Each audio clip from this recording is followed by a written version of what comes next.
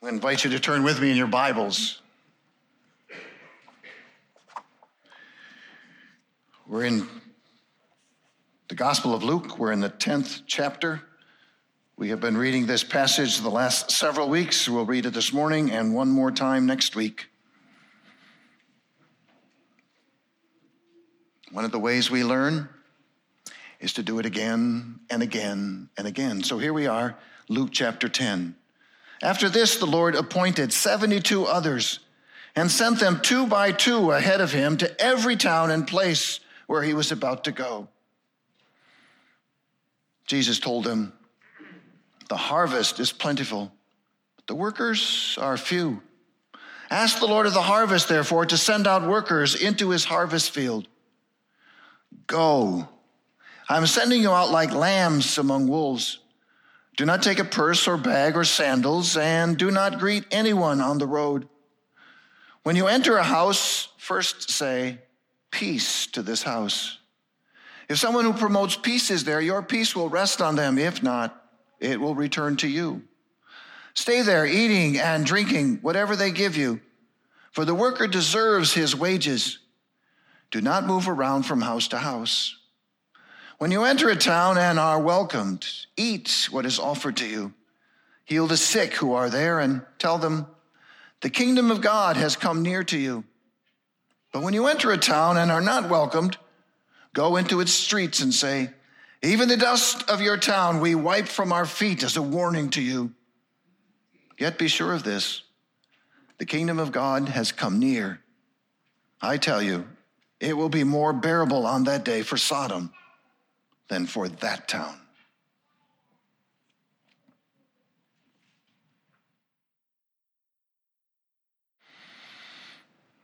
There is an epidemic of SAMO going on in this country. Every morning, we get out of the same old bed. We go to the same old closet.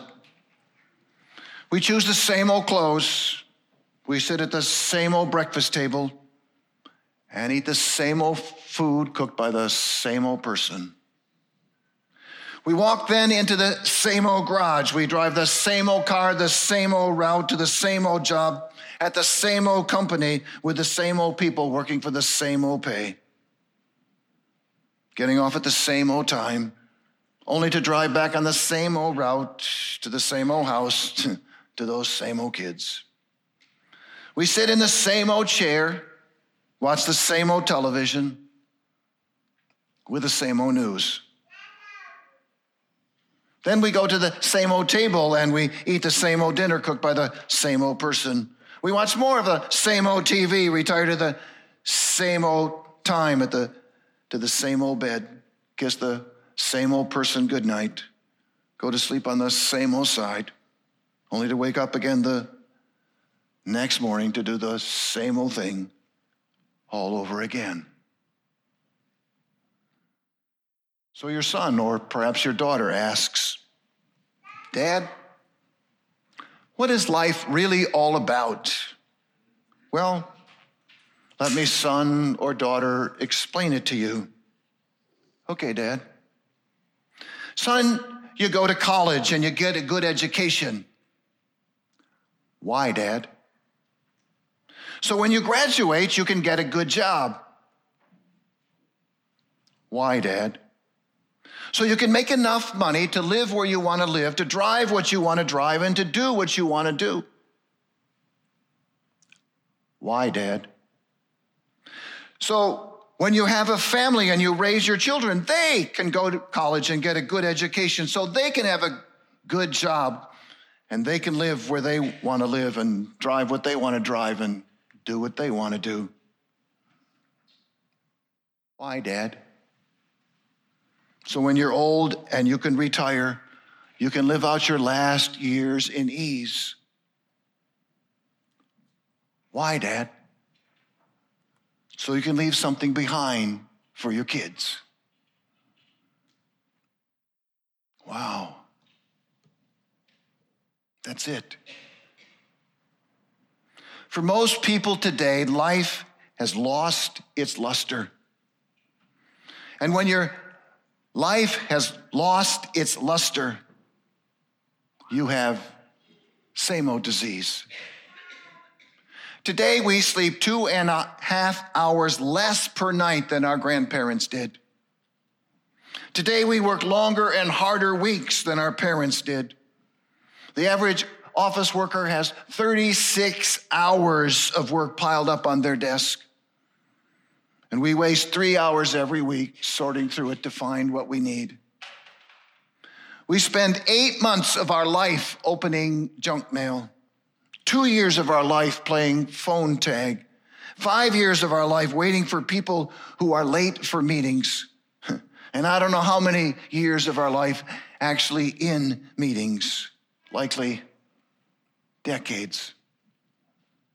The average American has a credit card debt of over $6,000, much of it from buying things they don't really need, but bought searching for a little bit of happiness and some joy. We are chronically rushed, chronically late, chronically stressed, chronically tired.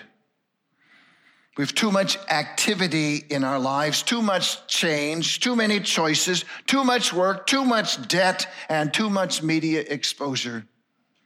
We are stressed by information and accessibility overload.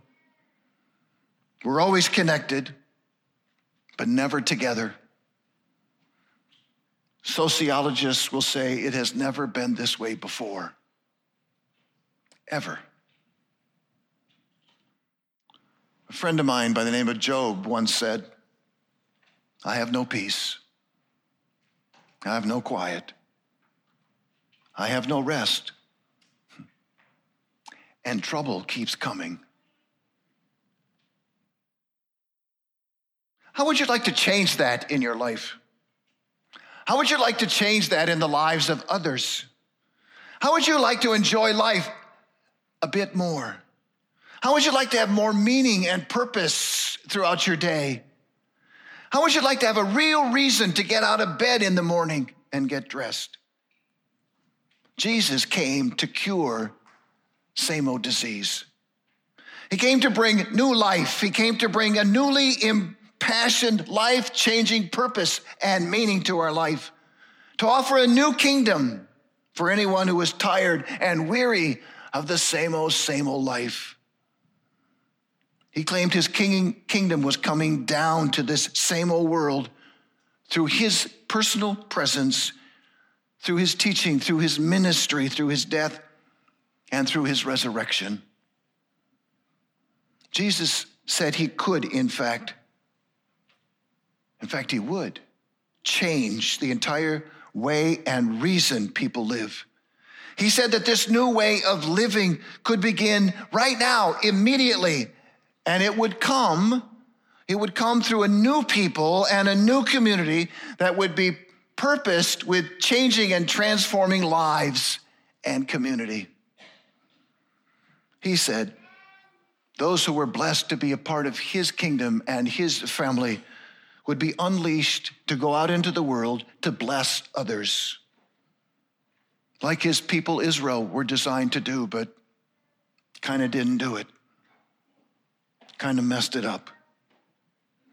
The truth is that Jesus is the ultimate kingdom bringer.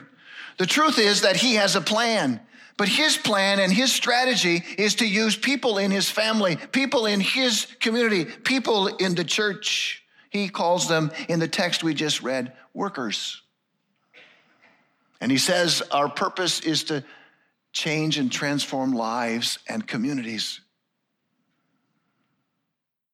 Transformation is known as the harvest. And Jesus says, the time for the harvest is now. It's ready. The time for transformation is here. And so Jesus sends us, his workers, out into the field for the harvest to transform lives, to build his kingdom. Are you ready to go and change the world? You and I can make an eternal difference in someone's life. You and I can make an eternal impact on our community, on our neighborhood. We can change what goes on in our workplace. We can even be a part of the transformation of our own family. And that is worth getting out of bed in the morning. That's worth living through the day. That's a good tired when we put our head back on the pillow at night. In Luke chapter 10, beginning at the 5th verse all the way through the 12th verse, Jesus tells us, you and I, the workers, how we can do that, how we can change and transform lives. And the answer is really rather simple. We get to share his blessings in his world with our neighbors, in our sphere of influence and contacts. So how do we do that? Well, Jesus says that followers of him are to bring the blessing of peace into this world. Jesus says here in this text, when you enter a house, first say, peace to this house. That is, bless the house. Bring peace wherever you go. Be known as a person of peace. Now, the Hebrew word is shalom. And shalom is a much broader word than what our word peace in the English is. If we were to define peace in the English, we might say something like, well, it's the absence of war, it's the absence of conflict, it's the absence of anxiety, it is a sense of tranquility, it is, if you will, sort of an inner harmony that we might experience. But the Hebrew word shalom includes many more elements of prosperity, a sense of wholeness and completeness, being both physically and spiritually and emotionally well, a sense of one's health, contentment, blessing, and safety. And ultimately, shalom is about a right relationship with God, with one another, and with our world. It is the relationship that we had, that human beings had, that Adam and Eve had before the fall into sin. And so Jesus comes along and says to his disciples, when you go into a house, when you meet somebody, engage them with the intent of blessing them. Don't be an antagonist. Don't be a competitor. Don't be an agitator. Don't be a complainer. Be a blesser. Be an intentional blesser. The idea of blessing has been deeply ingrained in the Hebrew tradition. And in fact, if you look the word up, it appears over 250 times in the scripture. So every week at the weekly Shabbat meal on a Friday night, the husband of the family would stand up and in front of his children, bless his wife so they could all hear and know. Husbands, take note. Tucking their children into bed, parents would regularly bless their children. They would literally give them a foretaste of their eternal inheritance, of their eternal blessing. Parents, are you blessing your children regularly? The common greeting on the streets between Jews is not, hey, how you doing? It's so good to see you. But shalom, or shalom aleichem, peace be with you. Do we bless one another in our homes? Do we bless one another in our faith community? Do we bless one another in our neighborhoods? Do we bless one another in our workplace? Are we blessing intentionally? Every Israelite knew that God had called them to be part of his chosen people. Every Israelite also knew that God had called them individually and together to be a blessing to the nations. God said in Genesis 12, I will make you a great nation. I will bless you. I will make your name great, and and you will be a blessing. They were blessed to be a blessing. The problem is, they didn't do so good. Truth is, they failed miserably. They blessed one another, at least some of the time. Didn't even do that very well. But they were called to it, as are we. We are blessed, so we can be a blessing. Jesus now takes their proclivity to bless each other, and he raises the bar for his disciples and for you and for me. And he says, go, don't only bless your family members and your friends and stuff, bless your neighbors. Not only the ones who are like you, not only the ones who look like you and talk like you and think like you, but bless all of your neighbors, the ones who are different, even your enemies. And bless them with the ultimate blessing. Bless them with real peace. Offer them a right relationship with God through Jesus Christ. Now, it should be relatively easy to bring peace since we have been so blessed. It should be relatively natural for us to bless because we represent the Prince of blessings, the Prince of peace.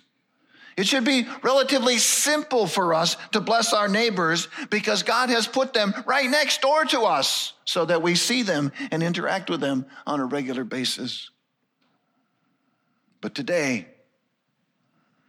people, homes, neighborhoods, entire cities are desperate for peace, are in urgent need of a blessing. So Jesus says, if someone who promotes peace is there, that is, if they're willing to receive you, your peace will rest on them.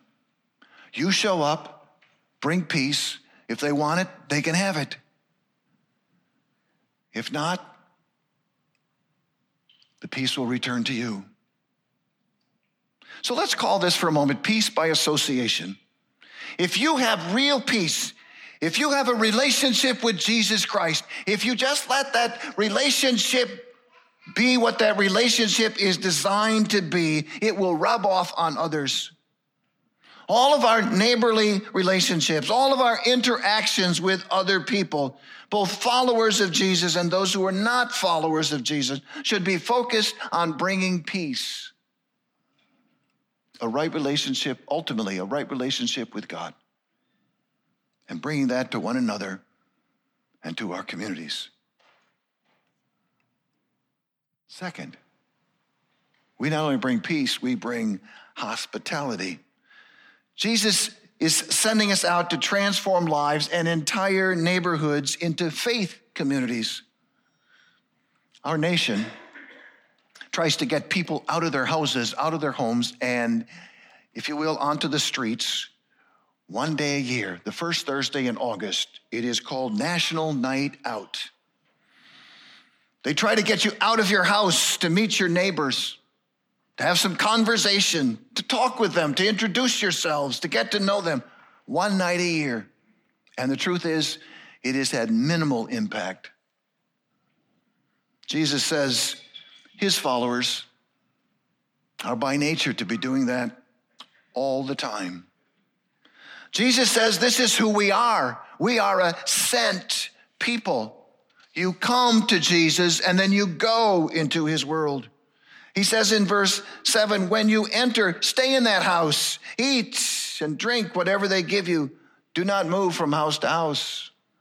When you enter a town and are welcomed, eat what is set before you. When you enter a town, don't look for some other place. Don't look for the nicest house. Don't look for the best cook. Look for someone who is open to the message, who wants to be blessed. Accept what they offer. It's God's way to provide for and to care for those who share the gospel. Building a missional relationship is more important, Jesus says to his disciples, than your own personal comfort. It's more important than eating the finest of food. It's more important than what you're going to get out of the relationship. That's not that significant. In the Middle East, acquaintances don't generally do lunch or come together and eat casually. It's not because people refuse to eat with people that they don't know real well. It's because when they sit down together, it is a serious commitment, and they don't take it lightly. Because they understand they may sit down together as acquaintances, but once they have shared a meal together, once they now get up from the table, they're no longer acquaintances. They're family, and they have responsibilities to one another. That's the power of table that Jesus here in Luke 10 is inviting us to step into. Eating with people breaks down walls. Eating with people means we're letting our inhibitions be set aside. Amazingly, when food is on the plate and when there is a cup in our hand, we experience belonging like no other way. That's why in our Western culture we do coffee. That's why we have coffee after church. Adds to the communication, breaks down the barriers. You see, it's hard to adamantly disagree. It's hard to have a heated argument. It's hard to go at somebody who has just been a very gracious host to you. Being around table together promotes peace. In times of conflict, we know that parties are invited to a peace table. The table is a great way to deepen our relationship with others.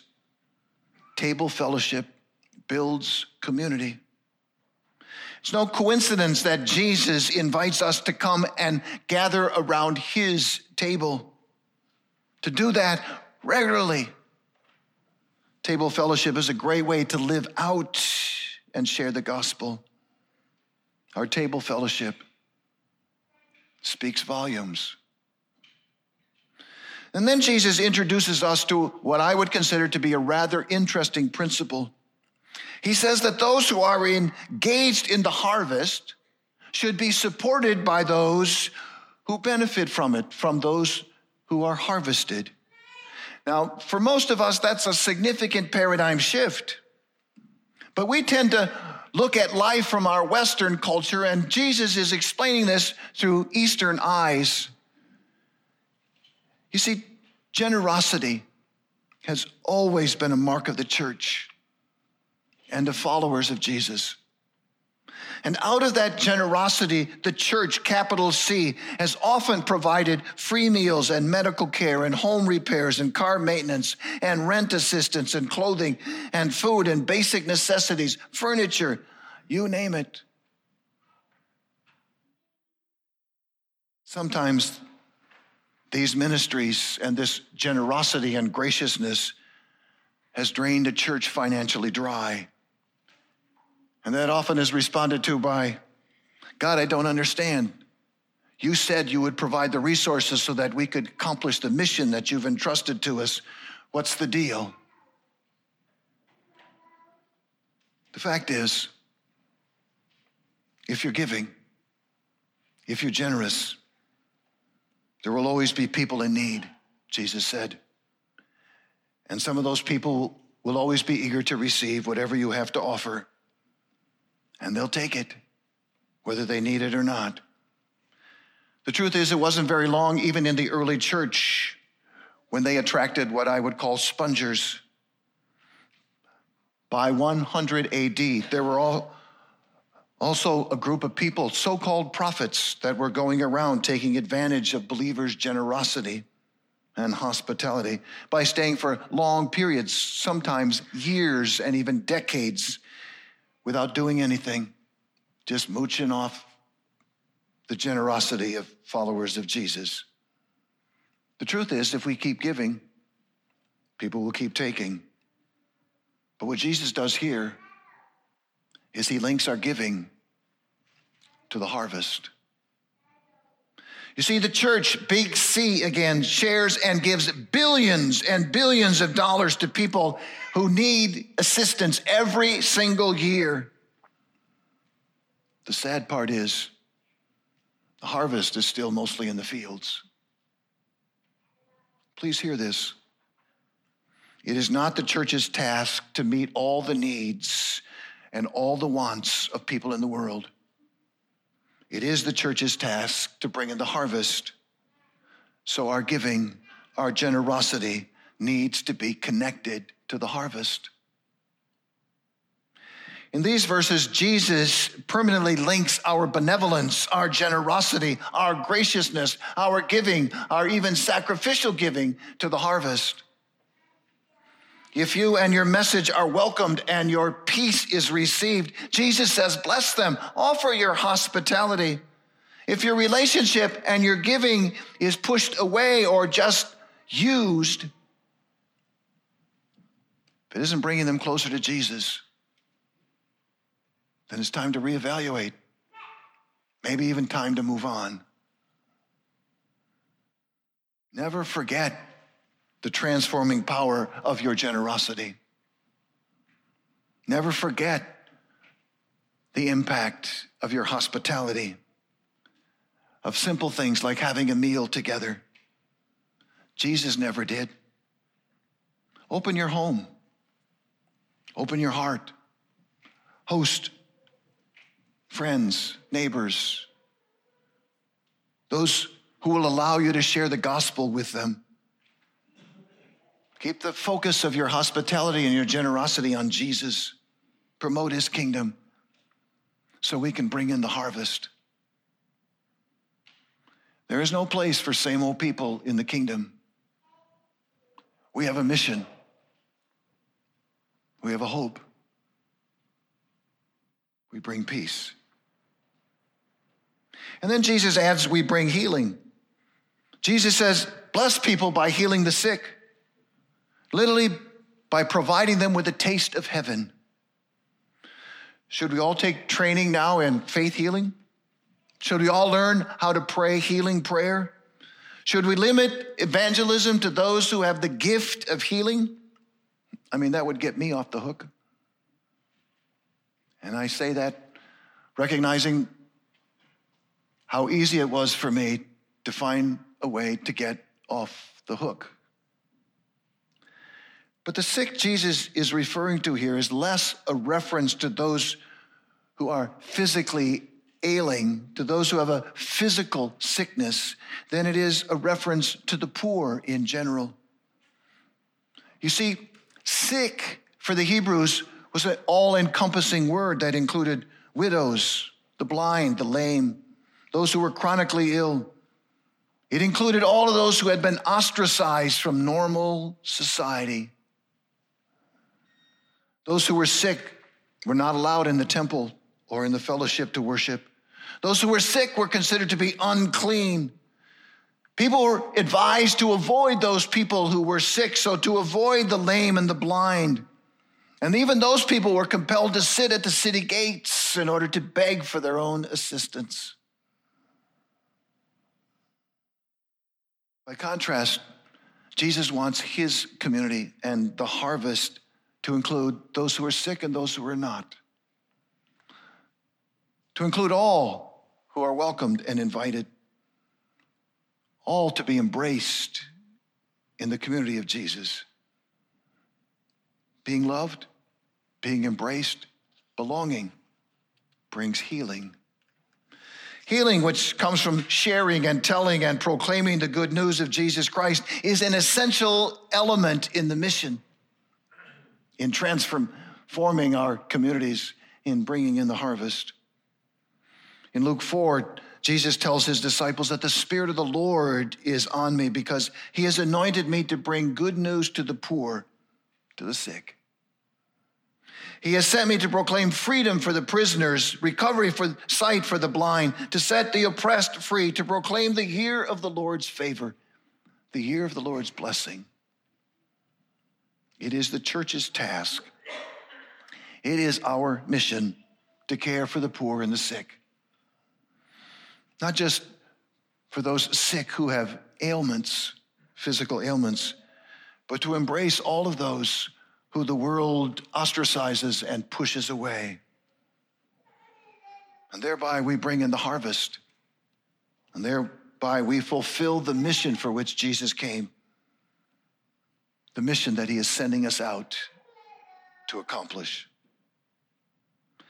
And then we bring hope. Verse 9. When tomorrow holds little or no promise of being any different than it was today, just the same old thing, people become desperate for a word of hope. And Jesus provides it. Jesus says, tell them the kingdom of God has come near to you. This phrase repeated in the 11th verse is good news. It is the proclamation that makes all the difference. This isn't the announcement of God's kingdom. It has come. And it's more than an announcement that God's kingdom is something that is available to us in the future. This is the proclamation that God's kingdom is available to us here and now, today. You see, the kingdom has come and is coming.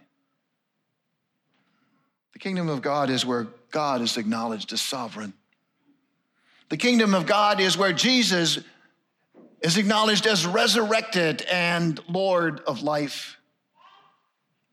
The kingdom of God is where believers are absolutely convinced that we are going to be spending eternity together with him. That brings hope. Tomorrow is a better day. Our hope is imperishable. Our hope has been tested and proved sound. Our hope is guaranteed in Jesus, and our hope leads to an eternal joy.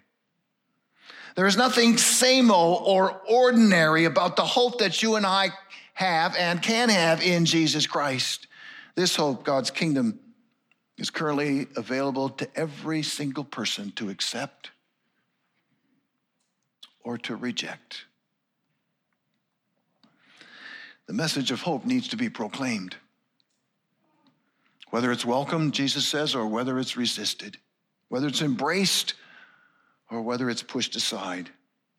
Even people who seem on the surface to be uninterested and unreceptive and opposed to the gospel should be told the story of hope. Why? Because the message is so powerful that it can change and transform lives. And then finally, verses 10, 11, and 12.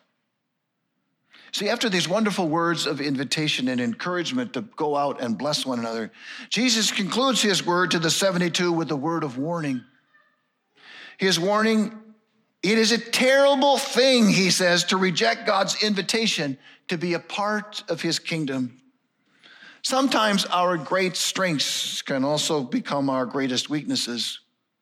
And sometimes the promises of God can be both our greatest gift and our sternest warning. If we accept the promises of God, they will bring peace. They will bring hospitality.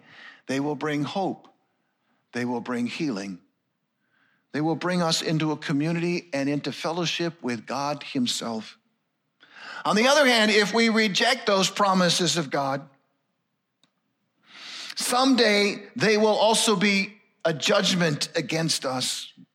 By rejecting Jesus, we immediately place ourselves in opposition to him. Jesus told his disciples, don't just take that opposition in stride. Actively come against it and condemn it. Now, at first glance, that condemnation may seem harsh. Jesus writes, when you enter a town and are not welcome, go out into the streets and proclaim. Say out loud as best you can. Even the dust of your town we wipe from our feet as a warning to you. Yet be sure of this. The kingdom of God has come near. I tell you, it will be more bearable on that day for Sodom than for that town. So Jesus here seems to invite a public display of our rejection of their rejection. You reject Jesus? We need to tell people Jesus will be rejecting them. Rejecting Jesus is not a decision to be taken lightly. It will be more bearable for the people of Sodom on the day of judgment than for them. The destruction of Sodom in Genesis 19 is the picture of God's judgment for those who do not accept and believe in his son, Jesus. The towns the disciples will be going to have had far more opportunities to hear about the good news than Sodom ever had. And yet, when they were invited to come, they intentionally rejected the Lord of life. Jesus says, while you will not be judged for what you could not do, you will certainly be judged for that which you could have done and did not. So before we finish, I just want to ask a couple of questions. Do the people on your street know that you are a Christian? If you were the only Christian your neighbor ever met, would they know about the peace and the hospitality and the healing and the hope that Jesus offers? Are you blessing your neighbors? Are you making a difference? And together, are we blessing the neighborhood in which God has placed Georgetown Church? Are we offering peace and hospitality and healing and hope to people who are living same-o, lusterless lives? Are we changing people's lives? Are we impacting their eternal destiny?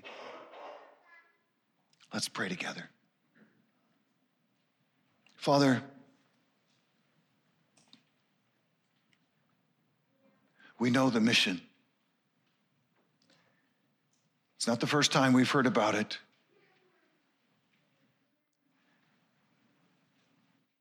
Father, we confess that it hasn't always been our top priority, that we haven't always kept it the main thing, that we've been distracted.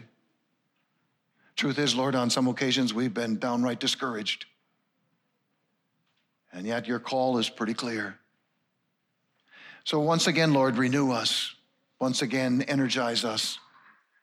Once again, equip us. Once again, empower us by your Spirit. Once again, Lord, send us. Use us to make a difference as the workers in your field to bring in your harvest. We pray this in Christ's name. Amen.